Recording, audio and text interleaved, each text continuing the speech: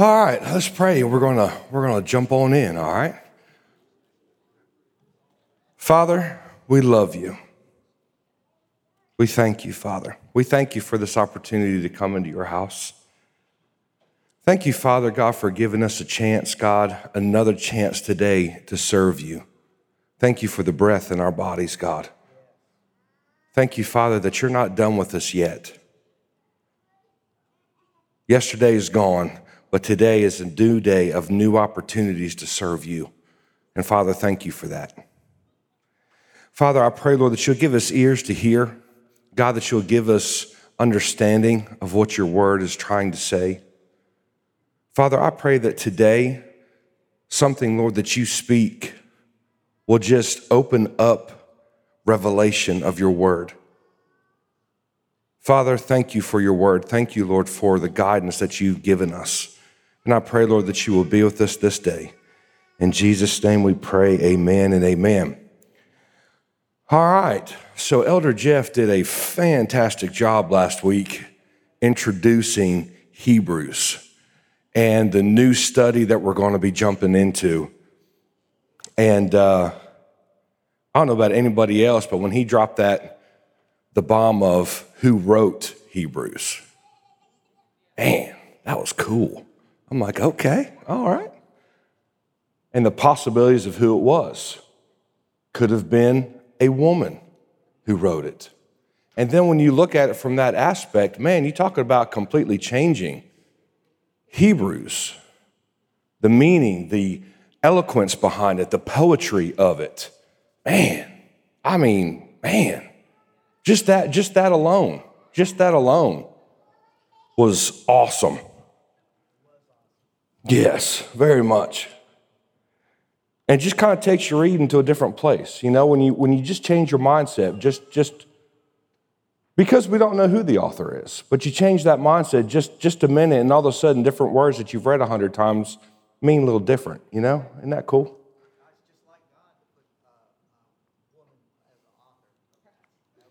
Exactly.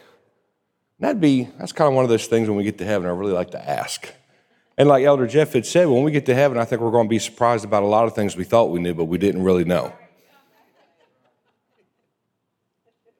Truth bombs. But Elder Jeff gave everybody some homework. I hope you were able to do it. And if not, that's okay, because guess what? We have another week. You'll get to do it again. But to read Hebrews chapter 1 and chapter 2. And this morning, I'm going to start off, and we're just going to read Hebrews chapter 1 together. Okay, so if you have your Bibles, let's go to Hebrews chapter 1. Hebrews chapter 1. Verse 1 says this: Long ago, at many times and in many ways, God spoke to our fathers by the prophets. But in these last days, he has spoken to us by his Son, whom he appointed the heir of all things, through whom also he created the world. He is the radiance of the glory of God and the exact imprint of his nature. And he upholds the universe by the word of his power. After making purification for sins, he sat down at the right hand of the Majesty on high, having become as much superior to angels as the name he has inherited is more excellent than theirs. For to which of the angels did God ever say, "You are my son, today I have begotten you"? Or again, "I will be to him a father, and he shall be to me a son"? And again, when he brings the firstborn into the world, he says, "Let all God's angels worship him." Or of the angels he says, verse 7, "He makes his angels winds, and his ministers a flame of fire." But of the Son, he says, "Your throne, O God, is forever and ever. The scepter of uprightness is the scepter of your kingdom. You have loved righteousness and hated wickedness. Therefore, God, your God, has anointed you with the oil of gladness beyond your companions. And you, Lord, laid the foundation of the earth in the beginning, and the heavens are the works of your hands. They will perish, but you remain, and they will all wear out like a garment. Like a robe, you will roll them up. Like a garment, they will be changed, but you are the same, and your years will have no end. And to which of the angels has he ever said, sit at my right hand until I make your enemies a footstool for your feet? Are they not all ministering spirits sent out to serve for the sake of those who are to inherit salvation? Man, talking about starting out with a bang. There is so much jammed into the first chapter alone of Hebrews. So much. On page 1 of our study guide, our first chapter talks about the best revelation. That's the heading of this chapter. The best revelation. What is revelation? Revelation is the act of revealing or disclosing. It's something revealed, especially a dramatic disclosure of something not previously known or realized. It's also a sudden insight or idea. In John 1, verse 14, it says, the Word became flesh and dwelt among us, and we beheld his glory, the glory as the only begotten of the Father, full of grace and truth. In Hebrews chapter 1, there's a phrase in there, it says, the glory of the Lord, and it's actually in verse 3, it says in this translation, the glory of God. The glory of the Lord was a term the Hebrews used to describe the way in which God showed that he was present through visible signs such as thunder, lightning, clouds, or fires, right? The Old Testament, that's how God proved he was there. In Exodus chapter 3, verses 1 through 6, we see the burning bush, right? Fire. God is represented, his power is represented through fire. And also in Exodus 19, verse 16, we see where God comes down on top of Mount Sinai. There's a cloud, there's fire, there's lightning, there's thunderings on the top of Mount Sinai. We also see that the Israelites were guided with a pillar of fire by night, right? And then a cloud of pillar during the day.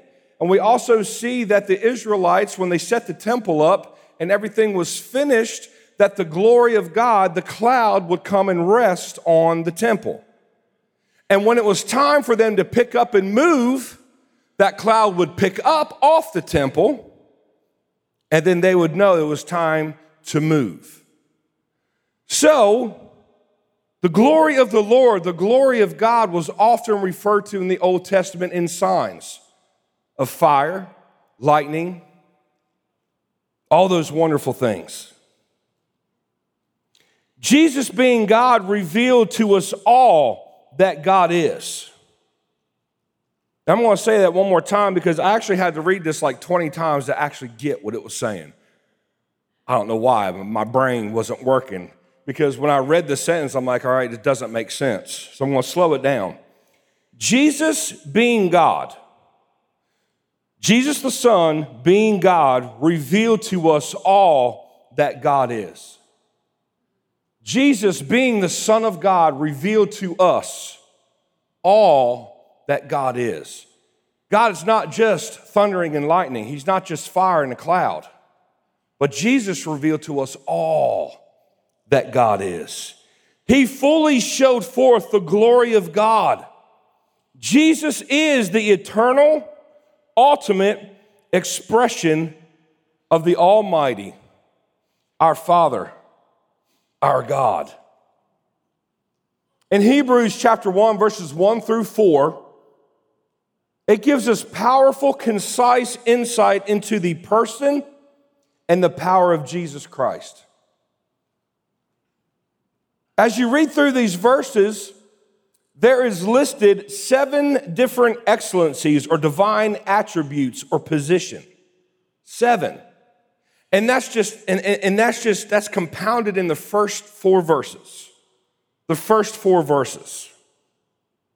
And I want to talk about 3 of those 7. We're just going to hit 3 of the 7. So then this week, when you go back and read chapter 1 and chapter 2, you can study out the rest. Cool? That'll give you some digging to do. Give you some fun digging to do. So let's just start with verses 1 and 2. The setup, as we can say. Long ago, at many times and in many ways, God spoke to our fathers by the prophets. But in these last days, he has spoken to us by his Son, whom he appointed the heir of all things, through whom also he created the world. These verses establish a major theme of this letter. In the past, God's revelation and prophetic word to us came literally at many times and in many ways, as it says in verse 1. And it came primarily through the prophets.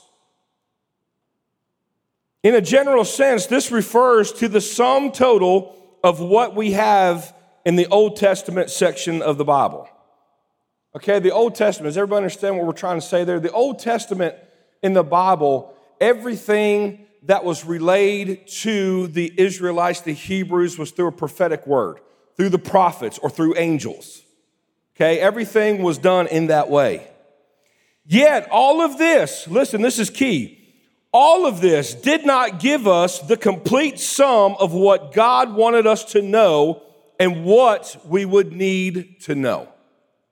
So even though the prophets and the angels gave prophetic words and instruction of what to do, where to go, how to do it, it didn't give us the complete picture of what God wanted us to know, nor did it give us the complete picture of what we needed to know. It was only a partial picture.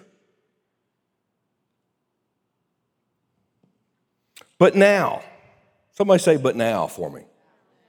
God has spoken and revealed himself to us by his Son, Jesus Christ, in a full and complete way.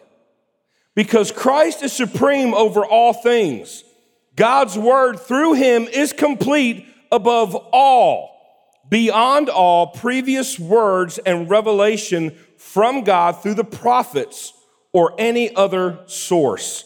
Absolutely nothing, not prophets, nor angels, or Moses, has equal authority with God's Son, Jesus Christ.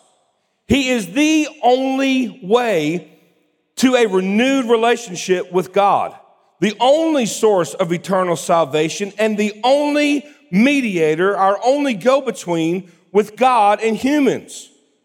The author confirms Christ's supremacy by listing 7 of these great revelations.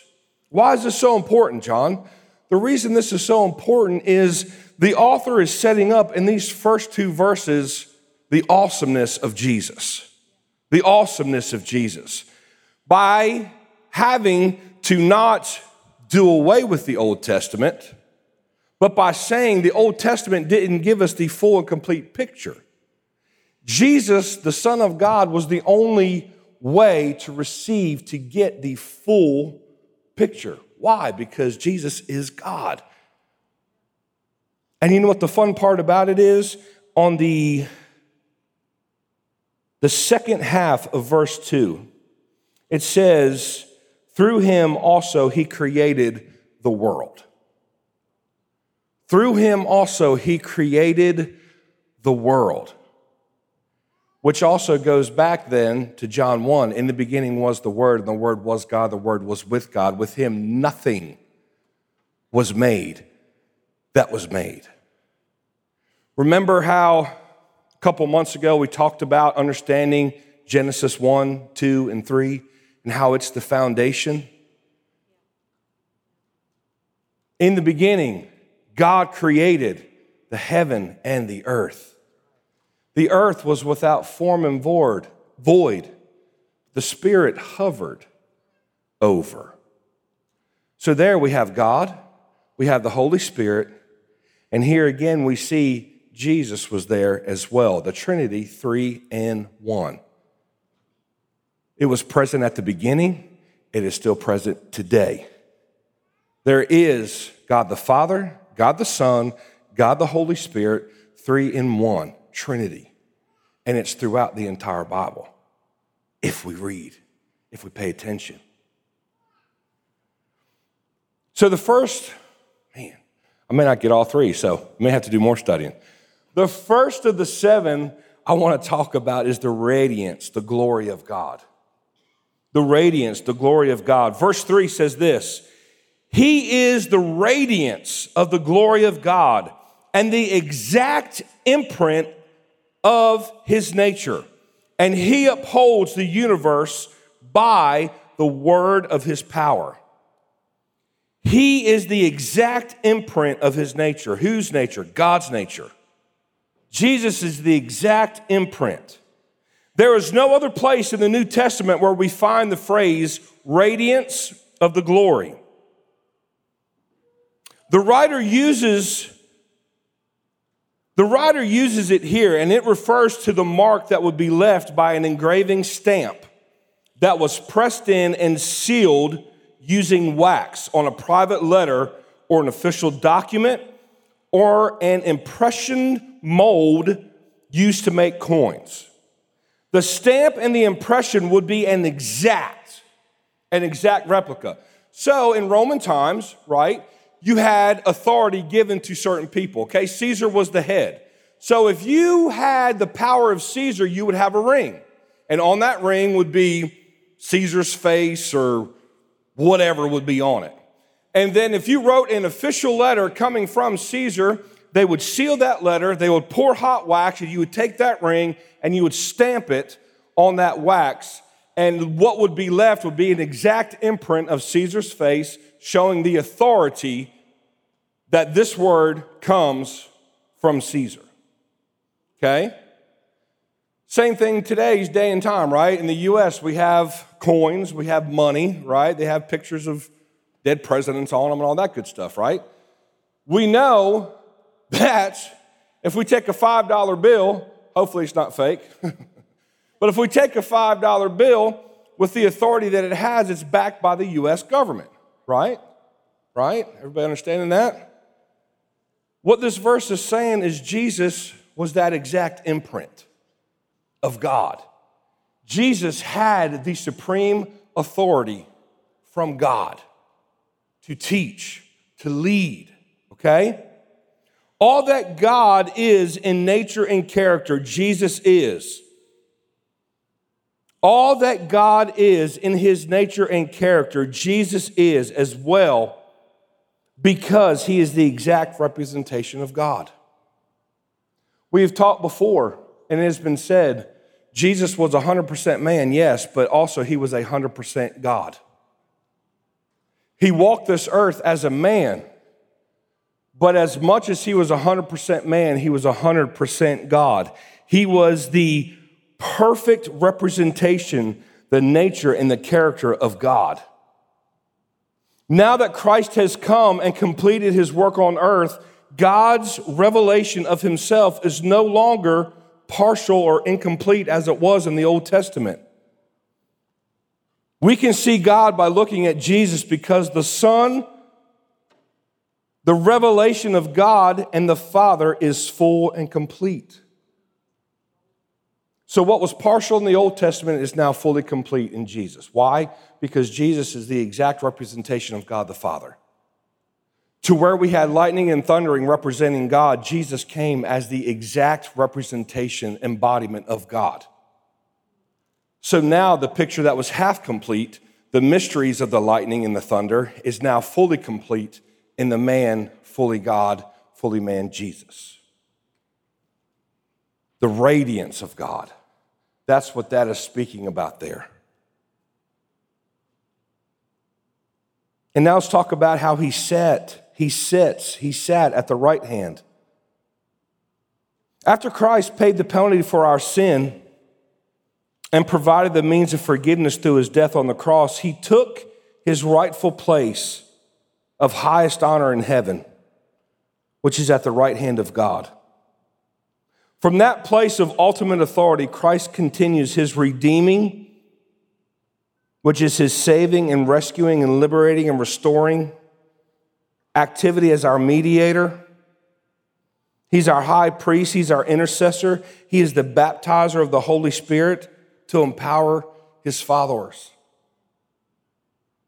So another one of the seven is he sits at the right hand of God. He sits at the right hand of God as our intercessor, as our mediator, as our high priest. He has the authority. He sits at the right hand of God. I don't have time to go into it, but sitting at the right hand is very significant. The power that is given, the authority that is given to the one sitting at the right hand. Jesus sits at the right hand as our defender. Our defender. When Satan, as we've talked about before, comes to accuse, Jesus said, no. As the song says, he's our lawyer in the courtroom, right? Jesus sits at the right hand of the Father. And then he is also, the third thing I want to talk about briefly is that he is superior to angels. Superior to angels. It's interesting that the author of Hebrews, honestly, from verses 5 to verse 14, over half the chapter talks about how Jesus is superior to angels. Goes in depth, quoting Old Testament scripture of how Jesus is superior to angels. Why did the author take that time? Why did the author take that time to write to the Hebrew Jews to let them know, hey, Jesus is superior to the angels? That's a question I've been wrestling with. Why? Why would you spend over half the chapter talking about that? The prophets of old were human, right? They were human like us, but yet when the angel of the Lord came to Mary, that was the angel of the Lord. That was like, wow, right? So the angels held more significant in the Old Testament times if the angel walked in here, let's just be real. Whoa, right? If the angel revealed himself to us, we would all have our minds just, whoa. So the author here is wanting to make sure that the Jews don't go back to their old ways, one, but two, the author, I can't say he. The author, whoever it may have been, he or she, I'd catch myself because I keep saying he. He or she wanted to drive the point home that Jesus was greater than any angel that came and walked this earth. Because in their minds, the angel was, wow, right? I'm just putting it in John terms. I hope that's okay. I'm not trying to dumb it down. But the significance of it was they never really recognized the Jews. Let's just be honest. They never did recognize Jesus as, wow, this is the Messiah. They didn't. They saw him as a prophet, but because he checked all the boxes of what the Messiah was supposed to be, except he didn't come with a sword, they said, oh, he can't be true. He can't be true. It can't be the Messiah because he doesn't fit into our box. It's a whole. How many times do we kick God out because it doesn't fit into the box that we think he should be in? How many times? I did a lot. The spirit of religion was so ingrained in me that God didn't fit into my box that I thought and I was taught that he was supposed to fit in. And it drove me down to a path of, is God even real? Which is why this letter was written to the Hebrew Jews, because they were starting to doubt the fact that Jesus was actually the Messiah. That was the importance of this book to the Jewish Hebrews, to encourage them to say, no, listen to me. Jesus is greater than the angels, and this is why. Jesus is the radiance of God, and this is why. Jesus is God. See, that's why this book was written, because the Jews of Hebrew, the Hebrewic Jews, gotta get that correct, were starting to doubt that God was real, that God was all powerful, that Jesus was God.